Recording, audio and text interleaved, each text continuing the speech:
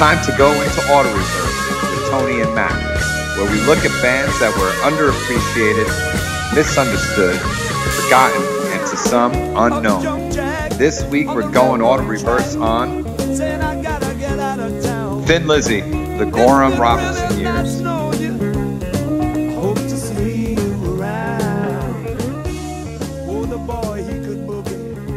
So here we're going on part 2 of our Thin Lizzy expedition. Well, it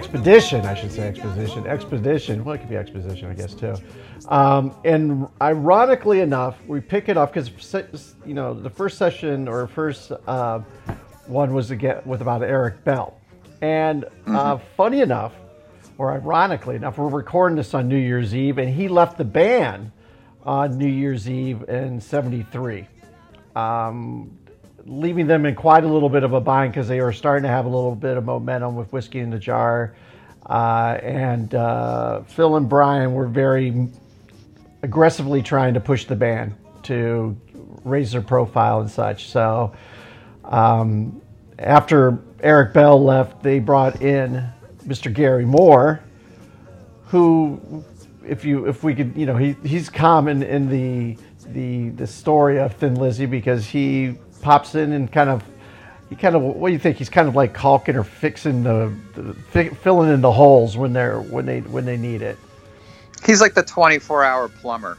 He just, it's like, oh yeah, fucking guy left. There's a leak. Call him up. Yeah. Not to discredit him in any way. He was a great guitar player. Plumbers are important. But plumbers are important. That's, I guess that was his job. But nice segue, by the way, Matt, from the Eric Bell years into the Gorham Robertson years. But I guess in some ways, maybe that was sort of like him leaving the band on New Year's Eve. Was this sort of the beginning of a new chapter? Because if you really look at it, the 4 records that we're talking about, or is it 5? Well, is it 5 records? It's 5. It's Nightlife. It's 5, right? If you count, Live and Dangerous, yeah. No, if you count if you count Live and Dangerous, it's 6. It's 6, right? So 5 studio records. So it's Nightlife, Johnny the Fox, Jailbreak, Fighting, Bad Reputation, and Jailbreak. I mean, in some ways, that's the new Thin Lizzy. So he quits that out with the old Thin Lizzy and in with the new Thin Lizzy, and arguably maybe their best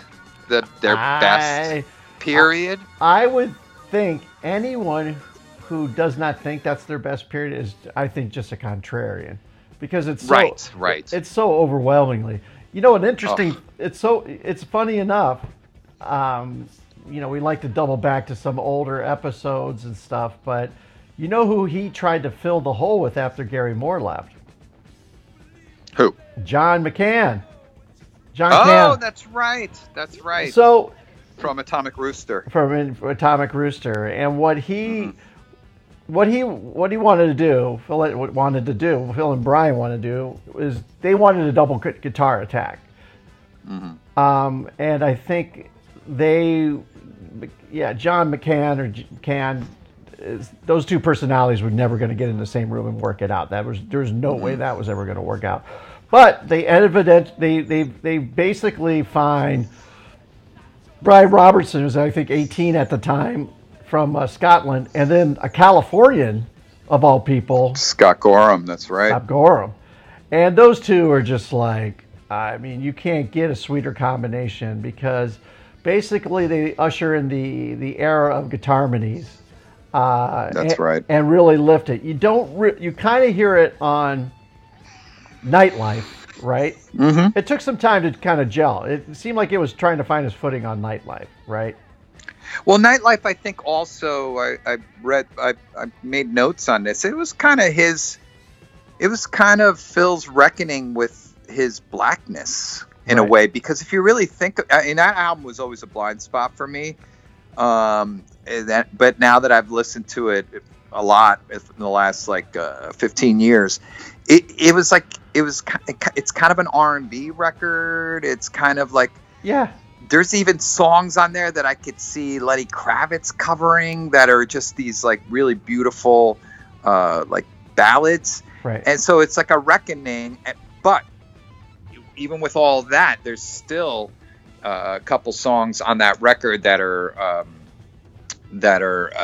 the sort of like blueprint for what you're for that the more specific formula that they had. I'll just tell you real quick.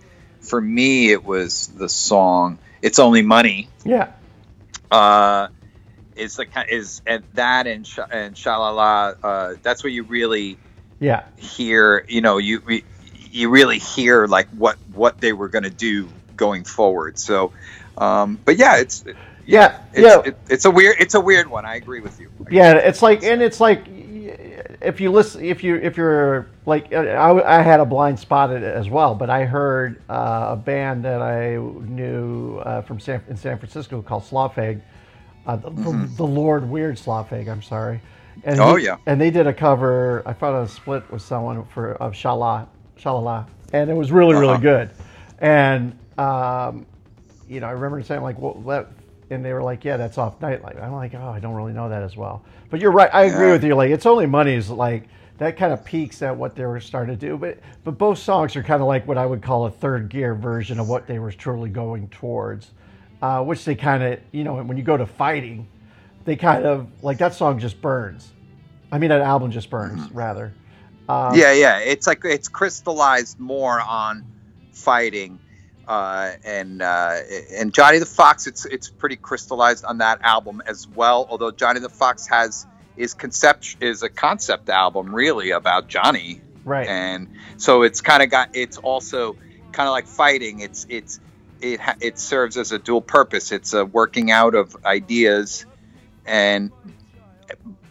but at the same time focusing on the ones that are really good. So it's fascinating to me. But we talk about this all the time to each other. It's just we're just going over this with a fine-tooth comb, which I hope people appreciate. Yeah, I mean, I've had conversations with people who go back and forth on trying to talk. I don't know if talk themselves or talk me out of that Jailbreak isn't their best album in terms of if you had to define the Thin Lizzy, what makes them one of the greatest bands of all time. I think it's just all, you have the ballads, you have the rock songs, you have, like, Jailbreak to me just captures everything and everything's razor sharp on it. Whereas some of the other albums, they're really good and they're reaching towards where I think Jailbreak goes. I mean, because it's not complete on the other albums. I think that's where you're going. It's not as complete as it is on Jailbreak. I will agree with you. I told you this in a text recently. I think Jailbreak is their best album. I think so. Hands down. And the variety of it is just like you got a song that's not really even one of the best songs that would probably be the best. Like Warrior is a great song. Is like that song is not even nearly the best song on the album, but I could put that as probably one of the better songs if you put it on any other album. It's real simple, it's badass, it's just straightforward. But you got Cowboy, I Come Running Again, and it's like like there's just like I'm like, Boys Are Back in Town. To be honest with you, is like to me, obviously one of the most identifiable songs, but to me it's one of the least. That and Warrior, funny enough, are one of the least interesting songs on the album to me. Yeah, but there's still, oh God, The Boys Are Back in Town is just such an anthem. To write that, it surprises me that they were not more popular just off the back of that song, off The Boys Are Back in Town. It surprises me that, but I guess, reading their history and stuff, I guess they made a bunch of fucked up decisions. They had some bad luck, and that probably contributed. But just that song is just so. But it's crazy. You're right. It's maybe not as interesting as other songs on the album, but it's still such a great song. So if you put here's what I'm saying, like that next to, Cowboy song, Emerald, Running Back, like that's just like. The Boys Are Back in Town is like a great story and great, Mm-hmm. and its hook is probably one of the best hooks. Just the choruses that you can hear because it's really simple. It basically encompasses what you love about fucking, bars, dirty bar rock and roll. It's just like it's got a sing along part. It's got a riffs. It's got a good. It's just like really identifiable. But I think what the true greatness of that is that you have a song that, like to me, like is even more badass. Like Jailbreak's even more badass. Doon doon doon doon. Like it's just heavier. It's heavier. Yeah, and I like that. But like I like the sweet songs of Cowboy's song and running back, and they're like Running Back is another one where it's just a real simple hook and just a real sweet ballad and really good, really the lyrics of his that we were talking about at the Eric Bell era of those real kind of like almost like diary, taking from his diary kind of emotional outpouring, deeply personal stuff. Is really starting to strut a little bit more because he's got a musical backdrop of the twin guitar attacks that are really kind of adding another texture. Layer, another layer to the sound. Yeah, it's like it's given like he's got the sweetness and then there's this crunch and they go together and it's not just one. It's got some complexity in what you're digesting, and I think that's what I think Jailbreak more than any, like again, like I think that you get spoiled by and you and I are the same age, so we heard more Jailbreak than we heard Fighting, Chinatown, Bad Reputation, and Johnny the Fox. Like all those you just gets overshadowed by Jailbreak. Yeah, I mean, that was just the biggest. It was the biggest of their records, especially in the States. But I agree with you, and the sort of like what you're saying about the sort of the subtlety of the more B and C songs on the album, the subtlety where you really you feel his emotion. Like Running is.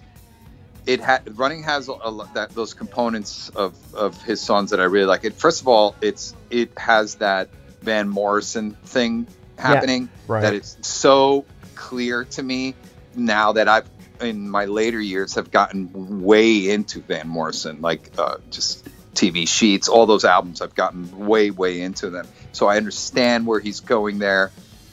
And to me, it's a tribute to Van, but it's more than that. He's incorporating it, but it's still him. It's still Phil.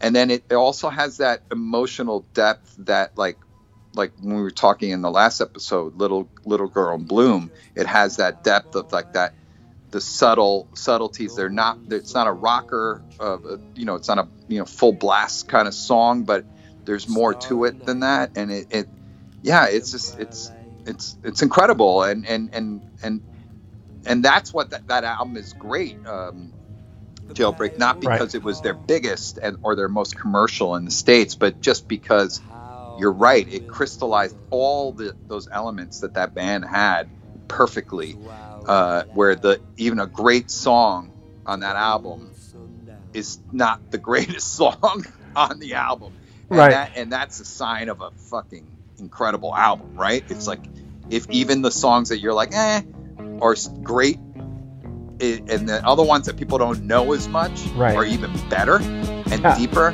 I mean, come on, man, that's why you keep going back to it. I am just a cowboy, lonesome on the trail. Lord, I'm just thinking about a certain female. We spent together riding on the range. Looking back, it seems so strange. Roll me over and turn me around. Let me keep spinning till I hit the ground. Roll me over and let me go. Riding in the rodeo. I was took in Texas. I did not know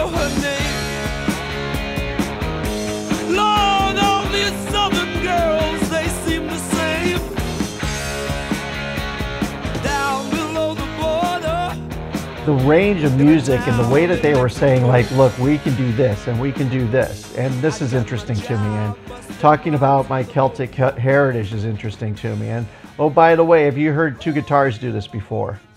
You know, one's not just playing rhythm and one's not playing lead. Like, they're working together, you know, and being, you know, basically a second vocal. Like, those guitar harmonies are almost like a second vocalist in many ways, really adding that layer to the songs that really make them, like, that defines their sound.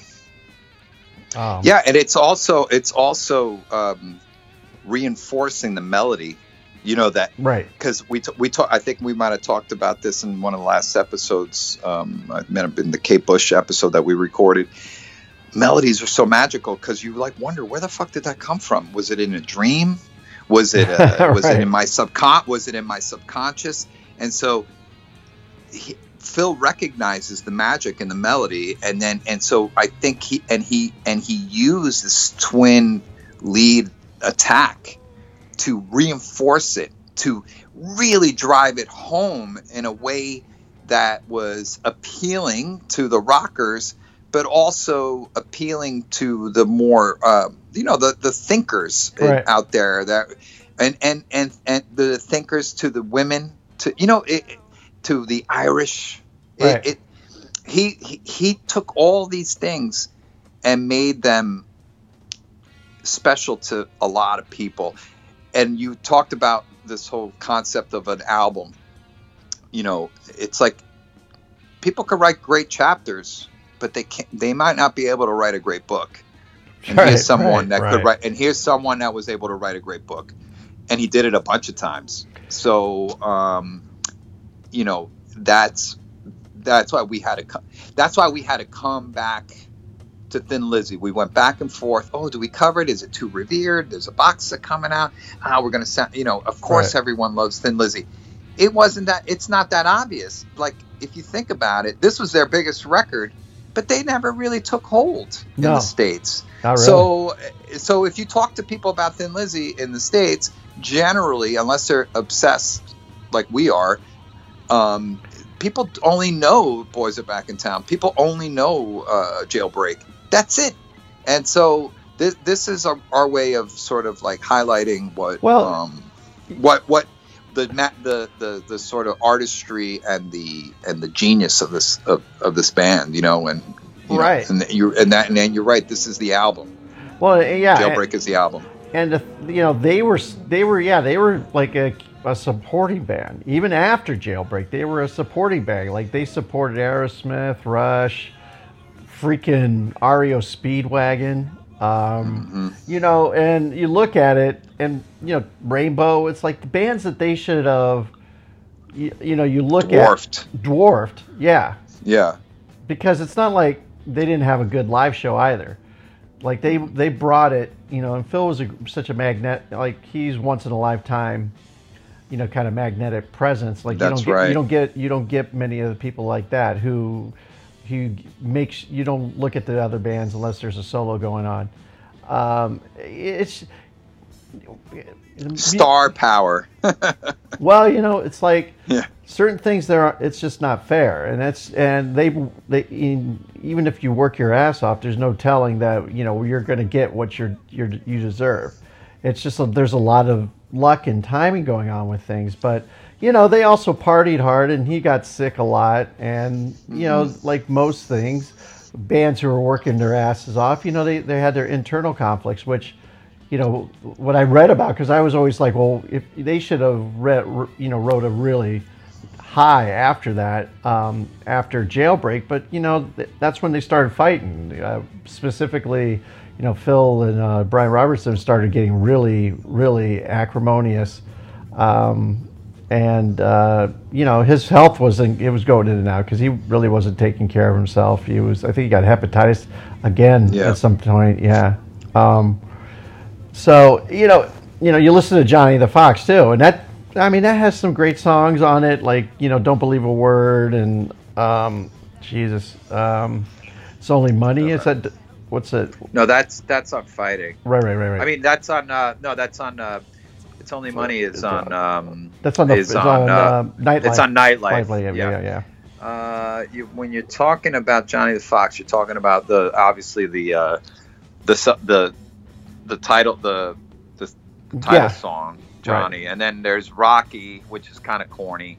Well, there's Massacre. Borderline, which is I think a great song. It's more of a ballad. Don't Believe a Word. Oh wait, no, Don't Believe a Word is on Johnny the Fox. You're right. Yeah. Sorry. That's a great song. And so is the song after it, Fool's Gold. Yeah, that's not bad. And that's Fool's Gold. Fool's Gold, if you really break it down, that's like kind of like an Irishman's lament. It's like, the Irish left Ireland during the potato famine, right. During all sorts of troubling parts of their history, and that song is to all those people that left, in search of whatever, Fool's Gold or whatever, better opportunities. So there's like so much of this stuff in his music, that it's crazy. And then you have Johnny the Fox, which is like a funk song. A little bit, yeah. Sort of goes back to Nightlife in a way. Right. Well, Massacre is a good song too. It's like yeah, that is a great song. Yes. Yeah.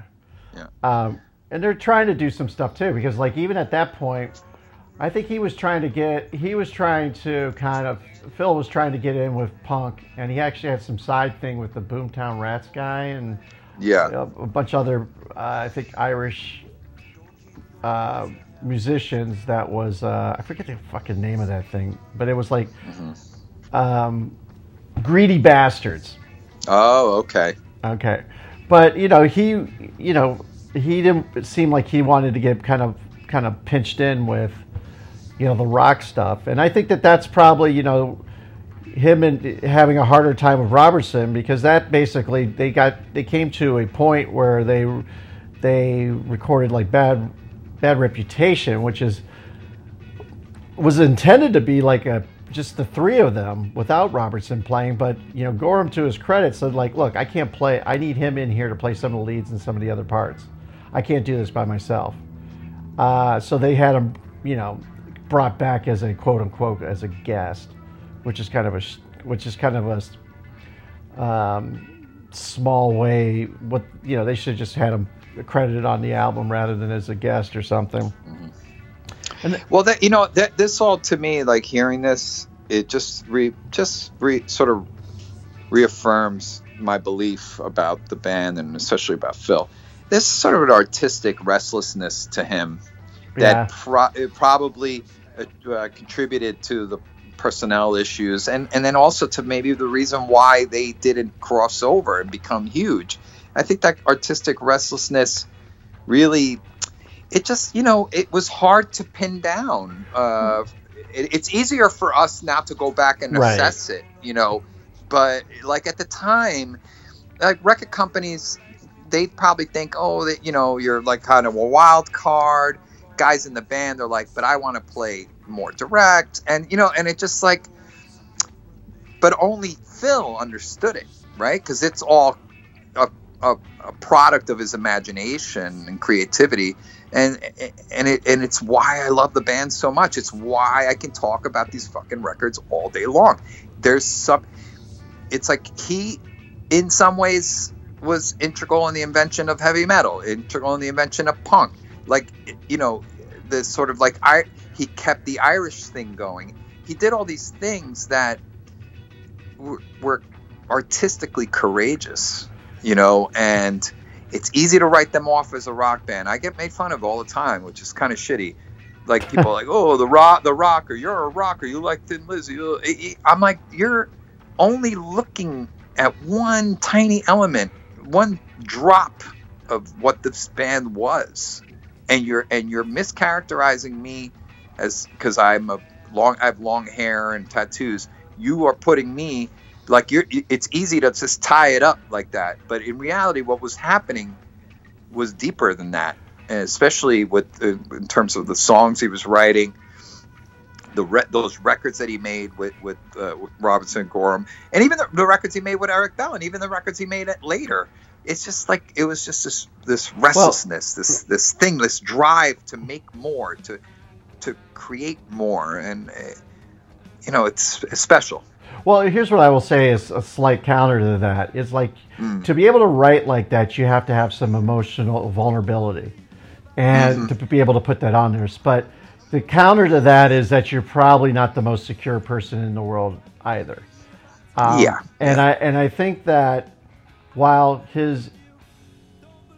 I think that he could have had a little bit too much patting on the back, and didn't understand what he really had in his hand with Gorham and Robertson as that element of Thin Lizzy, and fighting over song credits and stuff like that, like petty shit, that he could have, as a leader, could have probably just said, look guys, let's take a break, or let's do something, or I'm willing to share this spotlight with you, because it's really, without Gorham and Robertson, Thin Lizzy would have been stuck in that Eric Bell third gear, and I don't think that they would never ascended to the heights that they were able to, because part of what he needed, like he had these beautiful songs, but he needed an engine to really bring that out, and he was rocking like a really cool V4. And then with those two guys on it, got doubled up to a V8, and it really gave Thin Lizzy the heft, both for ballads and otherwise, to be a major rock band. And I think that was one of the things of, you have someone who's bearing his soul, is probably not someone who has the spotlight on him 75% of the concert, and is the driving force of the band. But if you're not including everyone else in the band, that's gonna have a diminished effect. And I think that what you see, like in Bad Reputation, is while there is good songs on there, Southbound, Bad Reputation, Killer with a Got a Cause, Dancing in the Moonlight, there's like some good songs on there. But that album, to my mind, could have been a much better album if they were all playing in the sandbox a little bit better. Yeah, but you can't, it's hard to expect a musician, an artist, to be some sort of like delegator or some kind of manager. You know what I mean? It's like, really, that's kind of a, well, because then it turns into, like, I've noticed this, like, even in more contemporary terms, like I don't like careerist, like, business music bands. Do you know what I mean? Like, I'm not talking about that, but I know. I know what but you're saying. so, but I'm saying is, like, it's almost inherent in, like, this highly creative, highly, wild and cool and interesting bands to have to be missing that component that sort of keeps it together and manages the relationships better. You know what I mean? Like, I don't know. What I'm really, I'm probably not saying it. Or really maybe quick. you're getting at something. What I'm getting at is, and I didn't probably do a good job of saying this, is that he should have been able to see appreciated more what he had, rather than let it go so quickly. Like, he was fuck you, Robertson, I don't need you. Yeah. I mean, there was at one point where Midge Ure from Ultravox was in the band. It's like a new wave, like a guy dressed with short hair and, like, sort of new, like a skinny tie, was in the band for a second. I have no problems with skinny ties and short hair, but it's just like, it was just like a weird, like, oh, throw him in there. I think Midge Ure might have been Irish too, if I'm not mistaken. And that might have been the connection with Bob Geldof too, who was somehow connected with Thin Lizzy. And so it was another weird one. Huey Lewis? I've read that in a book, that Huey Lewis had some sort of relationship with Thin Lizzy. He plays harmonica on, I forget which, there's a live album where you can hear him playing harmonica with it. But he played, like, harmonica with a lot of fuckers. I forget what song that he actually played on. But like he did. I don't think that, if you want to, like, that's fine. He could have been in 2 or 3 other side bands and did whatever in the hell that he wanted to do to get that, scratch that itch. But I guess what I'm saying is, like, you see Bad Reputation, and you can see that, I see that album as like a a shade of what that band could have done with that album because of the petty acrimony bullshit. Yeah, I know that bands are not easy to manage, and he may not have been in the right frame of mind. God knows when you're drinking and doing drugs a lot, you're not making your best decisions. I just think that, you know, the stuff that makes you great is also the things that can bring you down. And I agree.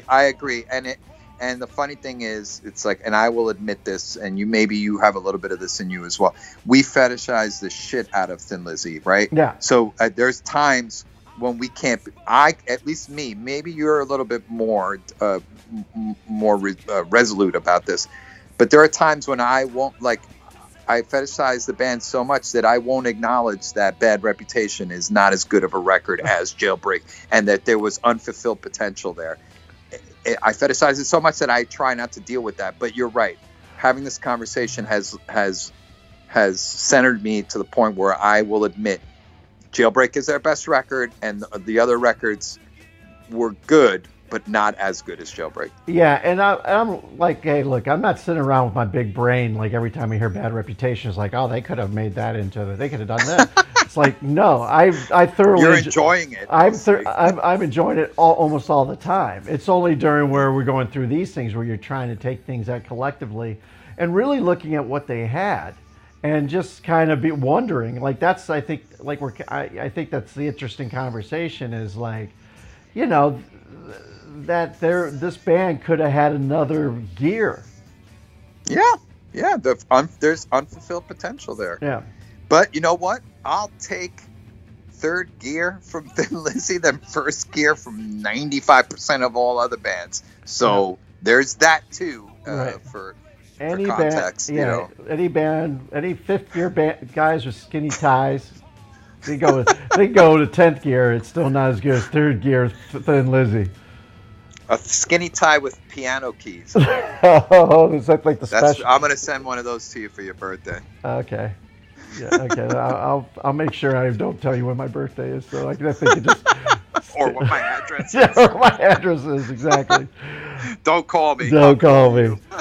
Well, obviously, you and I could go hours and hours talking about them. Oh God! But I think it's a good place to stop it. We're past the 30 mark, and we still got to talk about part 3, which is the third era Thin Lizzy, which will be coming up soon. So, but let us know how these episodes are hitting you. autoreversepod@gmail.com or hit us up on Facebook or Instagram. And always a pleasure, my friend. Always. Peace.